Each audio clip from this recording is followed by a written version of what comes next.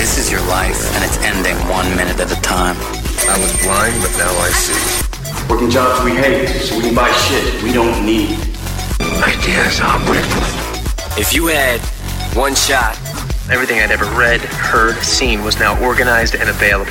Now you fucking khakis. Life moves pretty fast. The Biohacking Secret Show. Today's episode is all about biohacking your hormones. We'll be talking with John Romaniello, New York Times bestselling author of the book Man 2.0, Engineering the Alpha, and founder of Roman Fitness Systems. John's an entrepreneur, angel investor, and trusted advisor to nearly a dozen tech and fitness companies. He's an expert in the field of hormone optimization and in helping men leverage their DNA to become better versions of themselves. He's a celebrated author and has written for a number of publications on everything from insulin sensitivity to investment strategy. You can find out more about John on the web at romanfitnesssystems.com. On today's show, we're going to be talking with John about how to hack your testosterone to increase performance. And we'll be deep diving into a number of topics, including how missing out on sleep, both in quantity and quality, can cause you to age 15 times faster. Some of the often overlooked lifestyle and nutritional problems that are keeping your testosterone in the gutter and how to fix them. Why we shouldn't use bioidentical hormone replacement therapy as a Band-Aid and what to do instead. Why it's critical to get your testosterone levels checked and establish a baseline. John's current workout routine, how John leverages the first 90 minutes of his day to maximize productivity, and much, much more. So without further ado, please welcome John Romaniello to the show. Sit back, relax, and enjoy.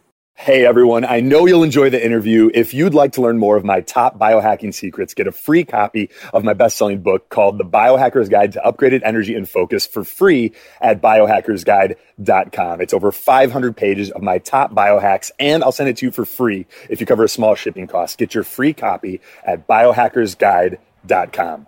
All right, so best-selling book, you're an angel investor, author, you've got a background in bodybuilding. When people ask you, what do you do? What do you say? It depends on who I'm talking to. If I am talking to someone and I'm trying to go into business with them, I normally introduce myself or work into the conversation that I'm a New York Times bestselling author. That sort of opens a lot of doors. Back in the day, if I was trying to pick up a girl, I would say I was a writer because that seems to just like open a lot of doors for questions. But in general, I'm a guy running a business. I send emails about fitness shit. Yeah, nice.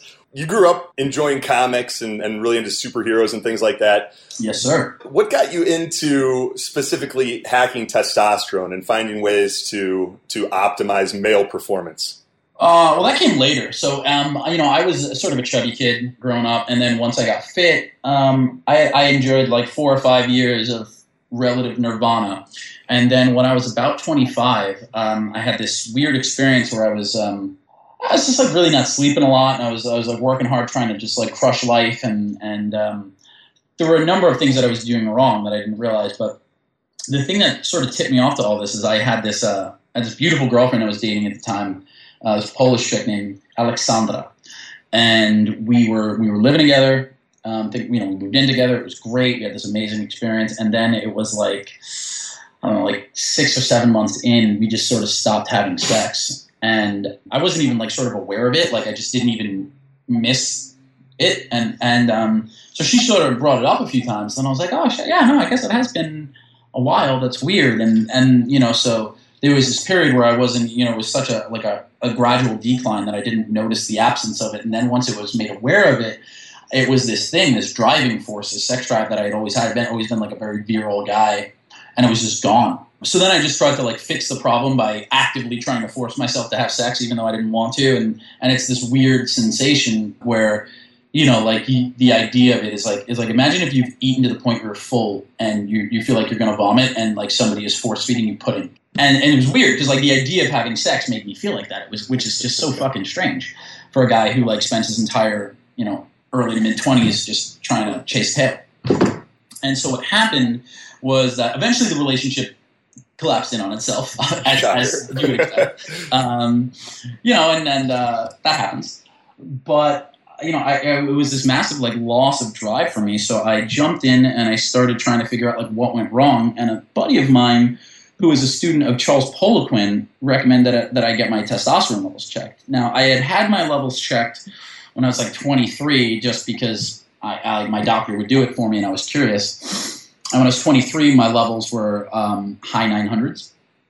And now when I got them checked again when I was 25, I was like 430. So it's a big drop off. Now that's still within the range of normal. Yeah, I see a lot of guys that are a lot worse than that. Yeah, but still for me, that's like less than half, which is a tremendous issue, right? So the range for normal is really dramatic. You know, it's depending on the lab you go to, like 250 nanograms per deciliter to 1,050 nanograms per deciliter. And that's just like, that's so big, right? So like, you know, you could be like me, you could be at like 950 and be normal, and then be at 430 and be normal. So right around 400 is where a lot of guys start to see the negative effects of testosterone. And for me, that's, you know, it's certainly what had been going on. And I wouldn't have thought to get my levels checked simply because I was so young. But obviously there was something going on.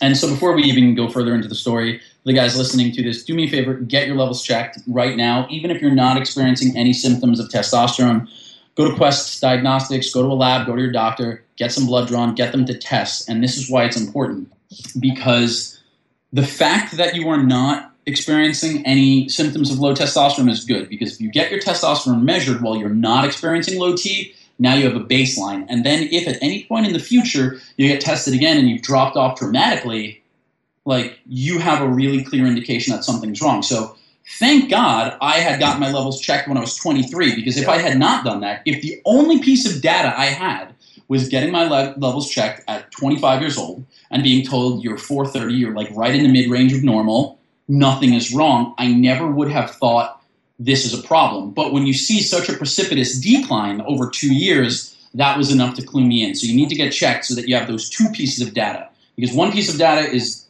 it's like trying to find someone in the snow from one footprint. Two pieces, we begin to see a pattern.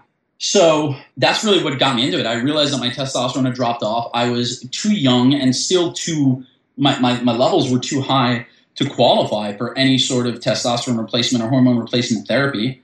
And I really needed to sort of like figure out how to get my levels back up, because it infected every part of my life. What was your training like? What was your diet like at this time? The reason it dropped is because like everything went, like I was not training as frequently as I needed to be, or as hard as I needed to be. So I had really like dropped off on my training because I was running the business so much. So I wasn't sleeping enough. And in an attempt to sort of like balance out the fact that I was training less, I had gotten really strict with my diet, and I was eating like really, really low calorie and pretty low carb, but in retrospect, like really low fat. And I wasn't drinking like a lot. I was not a big drinker at that point in my life. But yeah, I was just not taking care of myself. Really just not sleeping enough and just like not eating enough fat was a big thing. You know? Yeah. And under eating drastically. Sleep's one of the big ones that I notice the most, and that I see with other guys that have low test, is a lot of times they're working really hard. They're sleeping 4, 5, 6 hours consistently, and like. Yeah. So a couple of interesting statistics, right? So it's been shown that testosterone drops about 1% per year after 30, right? So about 10% per decade. So if you think that like 1% is a year of aging, keep that in mind, right? It's also been shown that if you sleep for as little as 6 hours per night, or if you sleep like 6 hours or less per night for as little as 2 weeks, testosterone levels can drop 15%. So by sleeping 6 hours or less for just 2 weeks, you're literally aging your body 15 years, which is pretty tremendous. Yeah. So sleep is massively important. That's and it's also the one that's like the easiest to fit. It's like one of those weird things that's like, oh, it's just sleep. Just fucking go to sleep. Here's a question. Do you think that you would have got to the level you're at today if you allowed for 8 hours of sleep during that period of your life? During that period of my life, sure. It wasn't until later when I was like started crushing things as an entrepreneur where I needed to give up sleep. Yeah. Because here's the thing, like I come from two worlds. Like as a fitness guy, I want to tell you to like take care of your body and to get as much sleep as you can. Make sure you track your macros. Like take care of yourself. Don't put fucked up substances in your body. But as an entrepreneur, as a creative person, as a writer, like for me, I'm just like, I get it done. I don't fuck. If you have something that you need to put out in the world, you do whatever it takes. I don't care if you sleep 4 hours a night. I don't care if you double dose on Adderall and bourbon to get that shit out. I don't care if you die with your hands on the fucking keys, because as a writer, that is how I believe your responsibility to go out exists. Like, so it's like I come from these two different worlds, right? So I try to meet in the middle where, like, when you are not focusing intently on a project, take care of your body to the utmost degree so that you can absorb those periods of extreme stress with like relative ease and manage to sort of like work them into the overall picture for short sprints, you know, like that's sort of my philosophy. How long can you sprint before you kind of crash? That's one of the things that I'm having trouble mitigating right now is about 3 months, 3 or 4. Like I've gone as many as 6 where I'm just like sleeping like shit. But yeah, like for me, like 2 to 3 months is about where I can, you know, sleep minimally and like work on a project every day and stress myself out and just try to get it done. And then, you know, there are just like some severe consequences in terms of health and overall like mental health and well-being. And when it's weird. I wrote this New York Times best-selling book, right? This fitness book. But I don't know that I've ever been less fit in my adult life than when I was writing that book, because we had such a short deadline. We had a 4-month turnaround on that book. So we wrote, you know, this 300-page book in a really, really short time. And, you know, I was, at the time, my co-author lived here in Santa Monica, and I was in New York. And so I was flying back 5 times a month. I mean, I was taking 5 or 6 flights a month often. Which isn't a lot, but when you know, it's like it started like 3 months prior, like when we were working on the proposal and everything. So, you know, like you think like taking like 30 or 40 flights in a 4-month period, like it adds up. That's a lot, yeah. And it takes a toll on your body. Flying is not fun. But also it's like, you know, I would spend 4 days in California, and then Adam would spend 4 days in New York, and we would just work for 8 days straight and then maybe take a few days off. But you're just working all the time. You're researching, you're writing, you're editing, and a big part of it is really trying to make it as good as you can. And what happens is that some things got to go. Like workouts went, like I just got back from the gym. I trained for an hour and a half today because that's what I like to do. I like volume training. I like being in the gym. I like to, you know, get on a treadmill and answer email for a half an hour at an incline and like really get my mind right, and then spend, you know, 45 minutes like really intensely training, and then, you know, do like 20 minutes of vanity work and just like get a pump and whatever. But our workouts at that point were like 20 or 30 minutes. So like everything dropped off. You know, our diet was like whatever food someone would be kind of like his wife or, you know, my wife or you know, whoever would be kind enough to put in front of us, and we would just like not look at it and just keep fucking eating. And then, you know, like going out with people, schmoozing, it's just like, it's crazy. So that was like a 4-month sprint. And at the end of it, my body didn't completely break down, but like I had definitely gained a lot of weight. I was soft. I had lost a lot of muscle. It was a really trying experience. What do your workouts look like now? You'd mentioned incline walking. You'd mentioned some strength work, vanity work. Yeah, so like I typically speaking, like right now I'm on more of like a 5x5 protocol. So I'm lifting reasonably heavy and then ramping up. So almost like a reverse pyramid training. So how long in between sets? About 2 minutes. Okay. If I need it. You know, I prefer to be like in the 60-second range. So yeah, usually, you know, like I have a reasonably logical split. You know, like today I did back and shoulders, and yesterday I did quads, and 3 days ago I did hamstrings. And so yeah, I mean, like 1 to 2 body parts. I train 6 days a week. Sometimes I train twice a day. You know, I'll like go back to the gym and do conditioning. I just like to be at the gym. It's like it's also the only like socialization I get because I work from home. So. Right. What do you see holding a lot of guys back? I mean, aside from the obvious, like sleep, things like that, what's affecting their testosterone levels that you're seeing? A lot of it's the environmental stuff. You know, it's they're just not careful with the things that they're putting in their body. They're drinking too much alcohol. In a long term, in an acute setting, it's not that big of a deal, but in a long term way, can affect testosterone negatively. Can also, if they're drinking beer, it has a lot of hops in it, which has a lot of phytoestrogens, which can bond to the estrogen receptor and lower. But, you know, like phytoestrogens in the plastics that, you know, hold the foods that we consume and the shampoos that we put in our hair and all of this stuff. Now, this seems like really minimal shit, right? It's like, so there are 2 arguments. It's like, how big of a difference can that really make? But I like to look at the aggregation of marginal gains, right? Are you familiar with that? So it's an economic principle which shows that, like, if you look at a 1% increase over time, it gets to a point where that starts to go up pretty rapidly. Like 1% and 1% compounded over time really goes big. So ultimately, like, how big of an impact can using a different shampoo have? But on the other hand, like, how big of an impact is it to change that? Is it really that difficult? Like, I don't know. I just believe that, obviously, we always talk about move the big rocks first, right? Get your diet under order, make sure you're training. But, like, if you can also make these tiny fucking infinitesimal changes that aren't going to negatively impact your life, what's the harm? Like, if they're going to have a 1% increase, like, you're probably going to be a lot better off. So, just making sure to use minimal plastics and just, the types that are BPA free or whatever it is, and just like try to limit the shit that you put in your body. I think people are not training hard enough, So like Gold, I see a lot of guys training hard, a lot of guys training really, really hard, and then I see a lot of guys just like fucking around, like wasting time, not necessarily like working as hard as they should, and that I think like is just not good at all. Like you really need to be consistently putting forth effort, because that is going to create not only the micro trauma necessary for muscle growth and obviously just all of that, but it also does effort increases testosterone.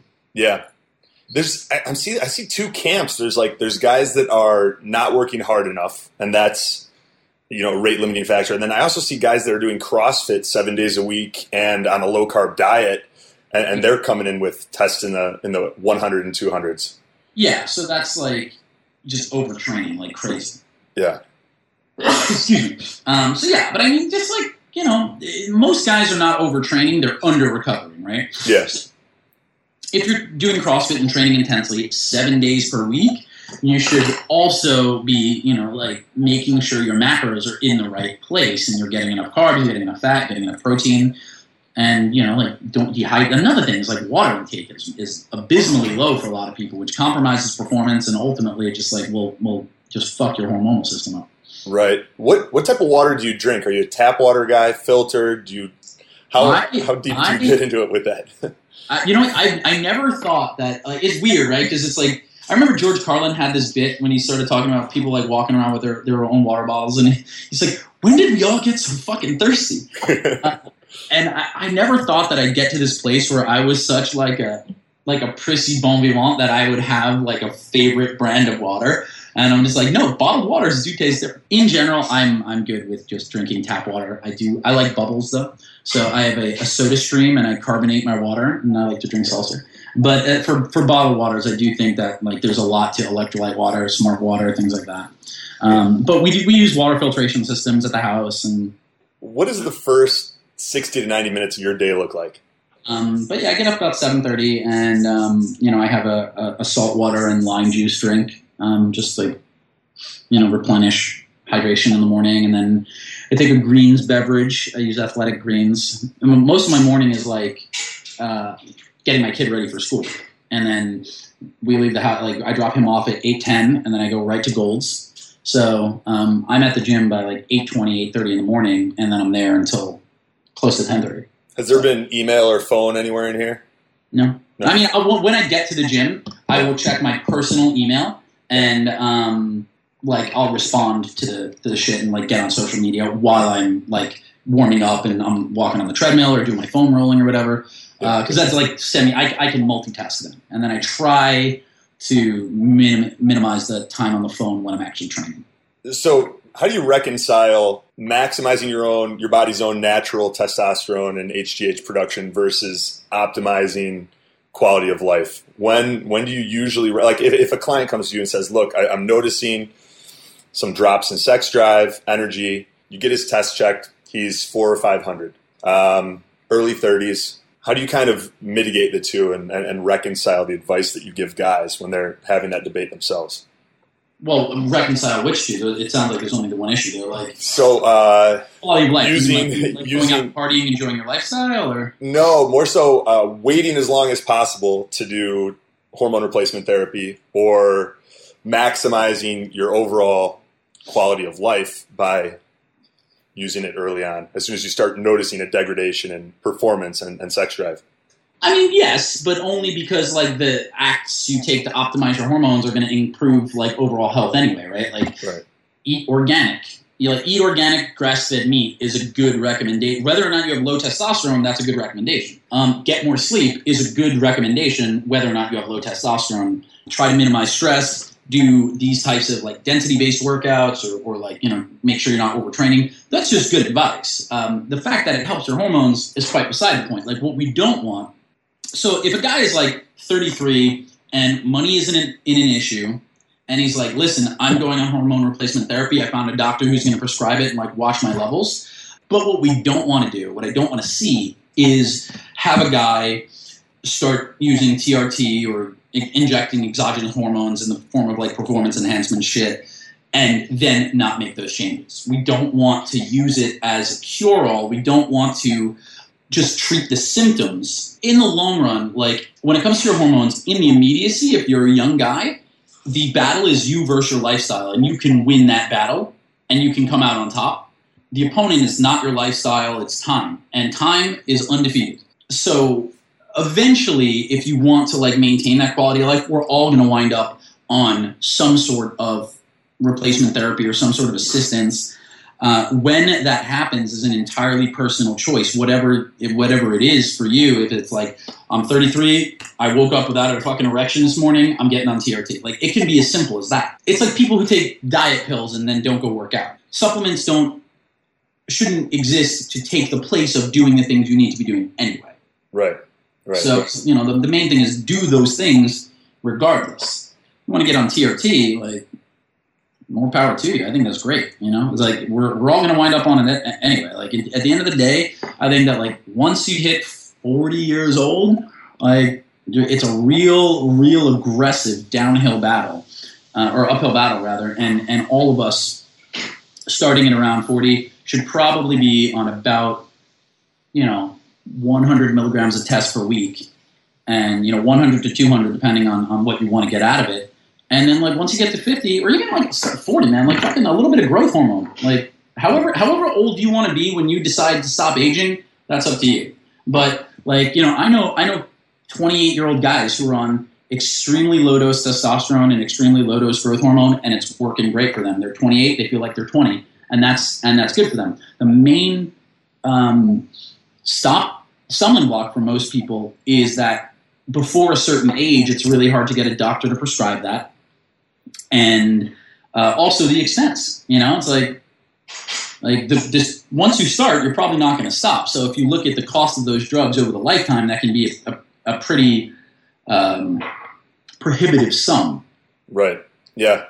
So the differences being between like hormone replacement therapy and the way that it's used in bodybuilding and physique enhancement, higher doses cycling on and off versus low dose continuous. Right. Yeah. It's like poison. Listen, the dose makes the poison, right? So, like, guys who are injecting a gram of test per week in addition to 400 milligrams of Deca, in addition to, like, 50 to 200 milligrams of D-ball a day, 200 milligrams of Winnie a day, 100 grams of Anavard, like, and then, like, 5 to 10 to 20 IUs of growth hormone every day. Like, that's insane. But, like, that's what they do for their sport, and that's fine.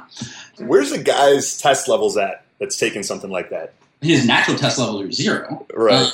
But he would probably, if you're on a gram a week plus all that other shit, you'd be in the supraphysiological range, which is technically anything over, like, let's say 1,200 nanograms per deciliter. I don't know, they might test it 2,000, 3,000 nanograms per deciliter. A lot. It'd be very high. But there's a very big difference between taking, this insane amalgamation, this cocktail of drugs at very, very high unsafe doses. That's this. And then it's like, I take 100 milligrams of test per week and 1 IU a day of growth hormone and I feel good. Like, that's right. Like, it's like, this guy in 1 year will not get the same amount of drugs as this guy gets in a month and a half. Right. So, and at a certain point, you're increasing your IGF-1 levels are so high that your risk of cancer goes through the roof. And so there's that to mitigate as well. What would you say is a stack that you would recommend for a guy that's in his late 20s, early 30s, wants to optimize performance, sex drive, energy without compromising long-term health? I mean, you could probably just get on some androgel. Which I think, after absorption, gels seem to be popular, gels and creams, which you rub like in really thin skinned areas. So in the elbow, behind the knee, some guys do on the neck or the armpit. They're popular because they seem less invasive in terms of like the difference between that and like fucking injecting yourself or having a doctor inject you. Yeah, it's definitely like an easier use, but I think it winds up being more expensive per milligram. But it's super easy to use, I would imagine. You just get it and you fucking rub it on and then wash your hands. 100 milligrams a week for a lot of guys is enough. Yeah. Like you really, for anti-aging and just like general well-being, that's fine. At 200 milligrams a week, you're going to see higher energy. You're going to see definitely an increase in sex drive. You probably also see that it's easier to get leaner and build a little bit of muscle. 200, 250 is about where I would say the dosage ends for guys who are claiming to use it for like well-being and health. Anything above that, when you get into like the 300, 400, 500, like 500 is like a starter dose for performance enhancement. If you were to design like a really decent starter cycle for someone who is looking for performance enhancement, you would start at like 650 milligrams a week and then a bunch of other orals and shit, I guess. But yeah, like 100 to 200, man, that's like you would get, I've seen guys just completely change, like I saw one that I had a 68-year-old client who went on growth hormone and he lost 4 inches on his waist in 6 weeks with no change to diet or exercise just because he was doing 3 IUs of growth hormone a day. Like 3 IUs is like a very reasonable dosage. Like that's like anti-aging dose. It's not like 12 IUs a day. It's like bodybuilding dose. Right. Like 2 to 4 IUs a day. That's the sweet spot for growth hormone, and then for test 100 to 200 a week. Have you had any luck with supplements and herbs in boosting testosterone levels?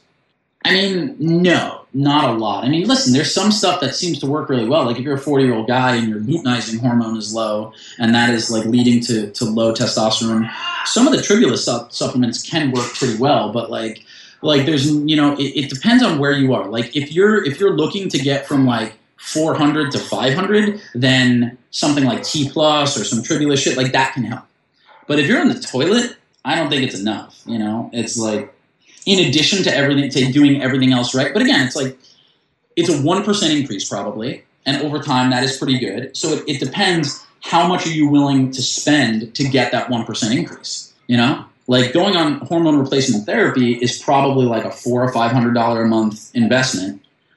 But it's a guaranteed return. It's not 1%. It's like 150%, whereas like spending $60 a month on this herbal supplement for a 1% increase, I don't know. Like, if money is no object and you don't mind taking these 3 extra pills a day, awesome. If, like we're factoring cost in, I just think it like very rarely works out to be worth it. I think that in general, it's a good thing to add to a stack to prevent testosterone loss, but like I think most guys would get a lot more out of just like eating a lot more saturated fat, getting a lot more sleep, and just like watching carbs. Yeah, you go through some of the recommendations that you think are overlooked a lot in your book, Man 2.0 Engineering the Alpha. You talk about we're sitting way too much, we're not sleeping enough, wrong types of carbs. What are some things that guys are doing that they think is healthy that's actually screwing them up? Probably just making bad food. I think undereating is the big one, Like when guys are trying to get lean, they just undereat, and that is always going to be a recipe for disaster. Yeah. What book have you recommended or given to other people more than any other? The one that I have recommended, or the one I've given the most is probably, I might not even have it because I've given it away so much. The Writer's Journey, Mythic Structure for Writers by Christopher Vogler. It's a really good introduction to the hero's journey, the Joseph Campbell version of the monomyth. So I have a lot of Joseph Campbell, but the Writer's Journey, Mythic Structure for Writers. I think that this is a really easy intro into the hero's journey, simply because in Hero with 1,000 Faces, Campbell makes a lot of his points via example. And if you do not have a really strong background in mythology, you might miss a lot of those, whereas Vogler makes a lot of those points using movies and television instead of myths that you may not have heard of. So it's an easier entry. The language is also a little bit less obtuse, easier entry, and I think I've probably given away 50, 60 copies of this book. Wow. And you used some of those strategies when writing Man 2.0? Yeah, no, yeah. So the hero's journey in monomyth is like what I think is like the definitive description of change in any sort of facet of your life. It's like the cyclical thing, and it's applicable to going through a fitness transformation, getting divorced, getting married, having a kid, whatever. So yeah, the structure of Man 2.0 is basically lifted directly from the monomyth. Nice. What's the coolest thing you bought for under $100 recently? My sick Nike pumps. Nice. Yes, bringing back the pumps. Did you have those growing up? Reebok pumps, not Nike. What, say again? Did you have those growing up? No, my mom would never spend like fucking $90 on shoes. Me neither. So I was like, all the cool kids had them, and I was like, I had fucking awful shoes because we were poor. So now I'm a grown man with my own business, and I can buy whatever shoes I want. So I wanted the Reebok pumps so bad, and same thing. My mom would not spend that much on a pair of shoes, so I got get them on Amazon for like $70 and feel like a champion. Yep, like a boss. Yeah, it was funny. I was actually looking at. I got a pair of pumps. They're running ones the other day, but it wasn't the same. I think I need to get like some of the old school basketball ones. That's the move. Any hacks for guys that are looking to increase their testosterone that we haven't covered? Anything that Masturbate more. Masturbate more will increase testosterone. Yes, but decrease lifespan. Masturbate more. Watch less porn. Okay. So when most guys jerk off, porn is so accessible that guys watch a lot of hardcore pornography, which in a vacuum is fine or whatever, but like the effects it has on you can be pretty deleterious. So any sort of sexual activity, whether like hooking up or getting a blowjob, jerking off, having sex, whatever, as long as you have an ejaculation and you're doing it frequently, your testosterone levels are going to increase, right? Because your body is going to respond by it's weird. You ever notice that like when you start dating someone new, you just want to have sex all the time? Yeah. The more frequently you have sex, the more you want to have sex. Sex drive goes up, testosterone goes up. Problem with porn is that it really messes with what's called the arousal threshold. And so basically what happens is like you're training your brain to get aroused to a very specific and extreme set of stimuli, right? So if you like really hardcore porn and you're watching like a lot of gangbangs or like, group sex, for example, it's like, oh, there's like 4 dudes and 6 girls and it's, and then it's like you transition to your real life and it's just you and one person, one penis, one vagina, pretty standard.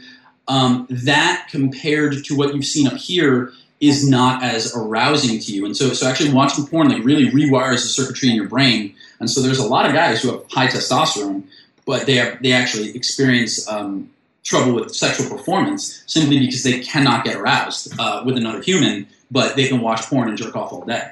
And it can be really damaging. So I'm certainly not the guy who's ever going to tell anyone like don't watch porn, but I would say limit your consumption and like definitely take long breaks from it, which is huge. One of the things I did in, I don't know when this is going to air, but on February 3rd of 2015, so almost a year ago to the day, I took a vow. I decided to give up masturbation, ice cream, and alcohol for 1 year and 1 day, so 366 days. Did you have your levels checked before and after the experiment? No, I didn't. I would imagine they wouldn't change too much because my lifestyle otherwise has not changed very much. Yeah, I just you also just you don't need it as often as you think you do. I mean, there's I remember when Tim Ferriss wrote on his blog about giving up masturbation and alcohol for 30 days. He talked about how masturbation is also a form of procrastination, and often procrastination is a form of masturbation and leads directly to it.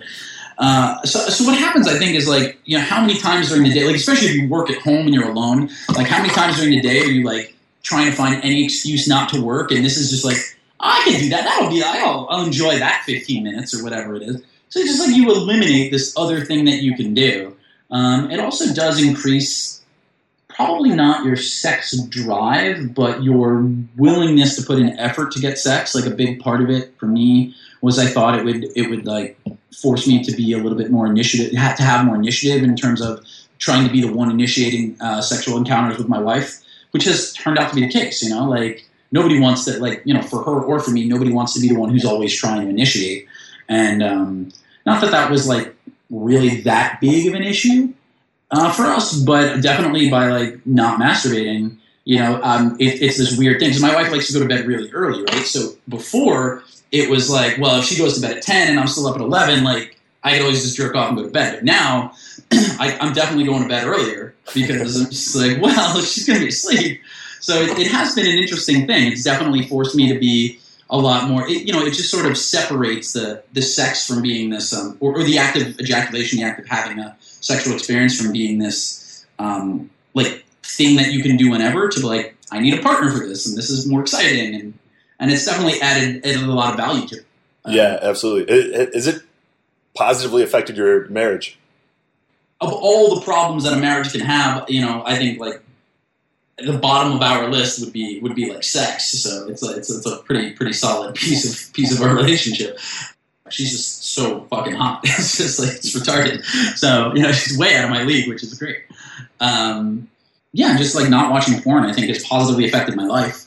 I had a similar experience to what you described earlier in our conversation when I was overtraining. I was waking up and I didn't even notice, like, I was waking up without a boner. I'd go out and opportunities would present themselves and I'd be like, I'm just going to go home.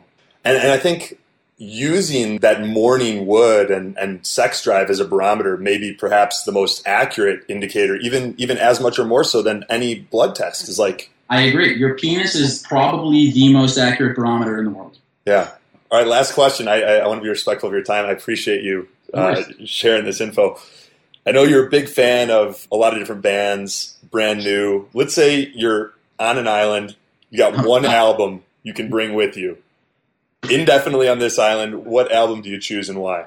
Brand New's Deja Entendu. Because it is very simply the single greatest indie rock album of all time. I personally believe that Brand New is the greatest indie rock band of our generation. But it also, like, every single song on there has meaning for me.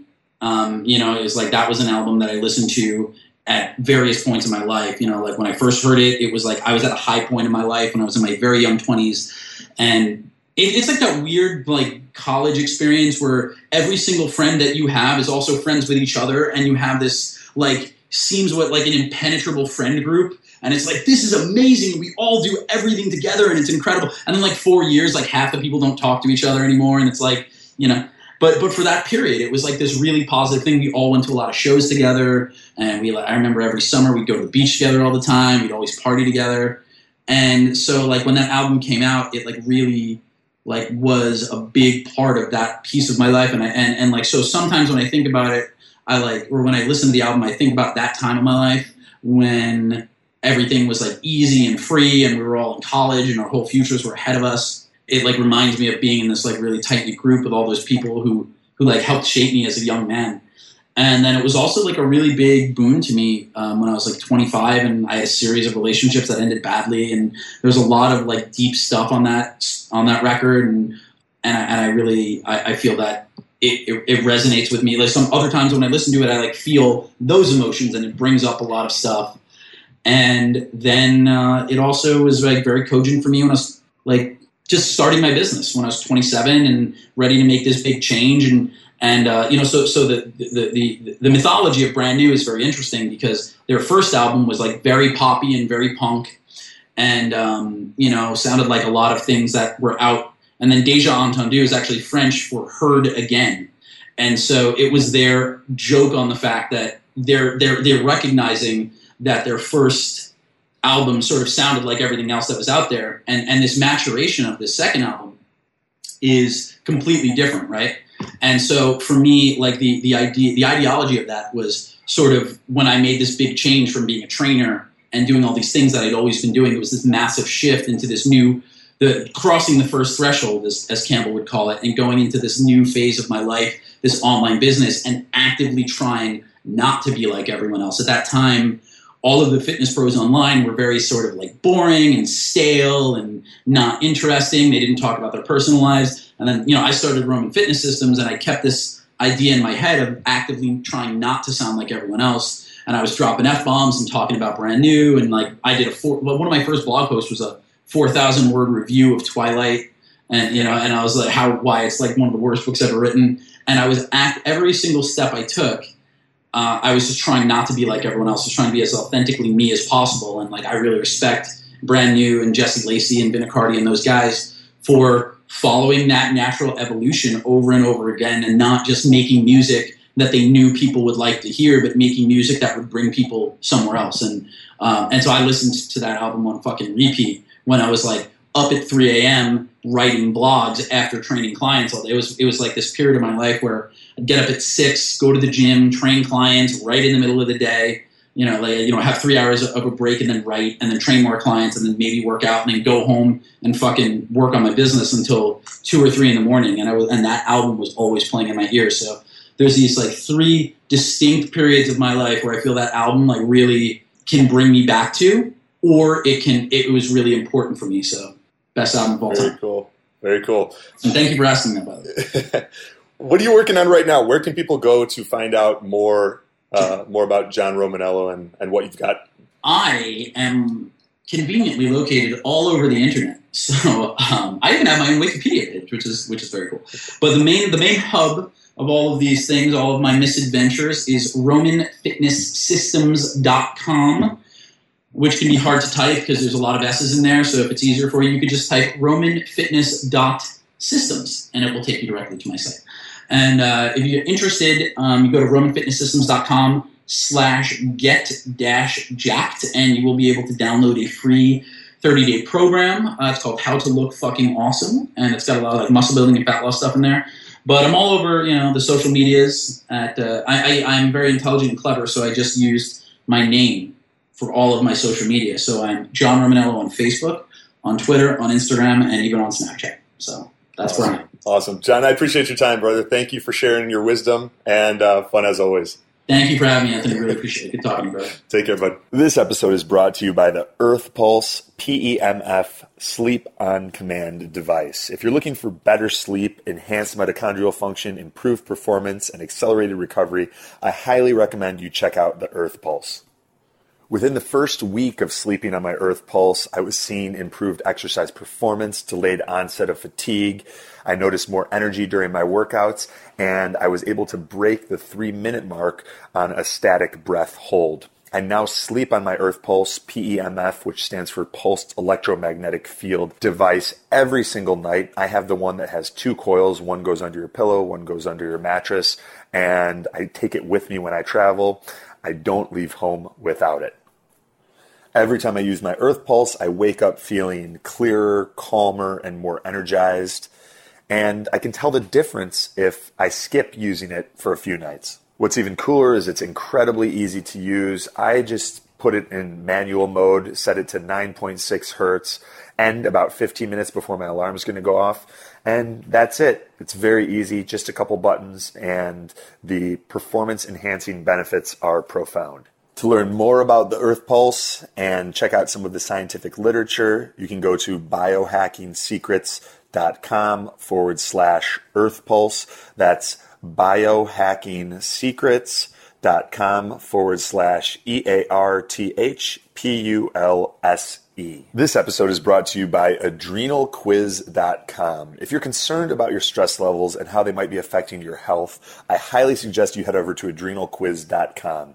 AdrenalQuiz.com is an easy-to-use tool for calculating and evaluating different stress-related systems and the effect they have on your body. It's also the first step in understanding how to reset your adrenals to lose weight, maximize your performance, and increase energy. I was absolutely floored when I took the quiz and realized how stressed my body actually was. And since following the program, I've noticed great improvements in my energy, my focus, and just feel like I've experienced an overall physical and psychological reset. So if you're ready to let go of stress and reset your body, I encourage you to check out AdrenalQuiz.com.